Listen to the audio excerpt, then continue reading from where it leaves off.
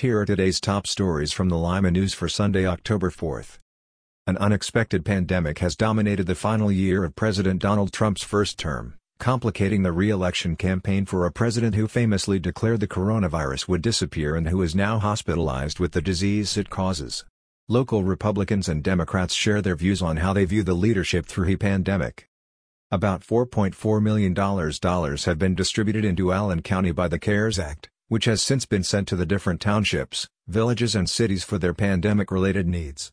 An additional $350,000 on top of the total remains unaccounted for, since not all villages and townships ended up taking the funds that were available for their use. Today's podcast is sponsored by Fat Jack's Pizza.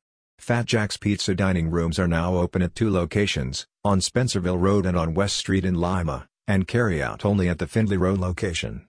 Their combination subs are back, for only $5.75. Fat Jack's, celebrating 45 years as Limaland's favorite pizza. The Lima Mall held a community day on Saturday which featured a number of local organizations and included a pet costume contest. In lifestyle, fall foliage season is just around the corner. Find tips on how to enjoy the colorful spectacle best.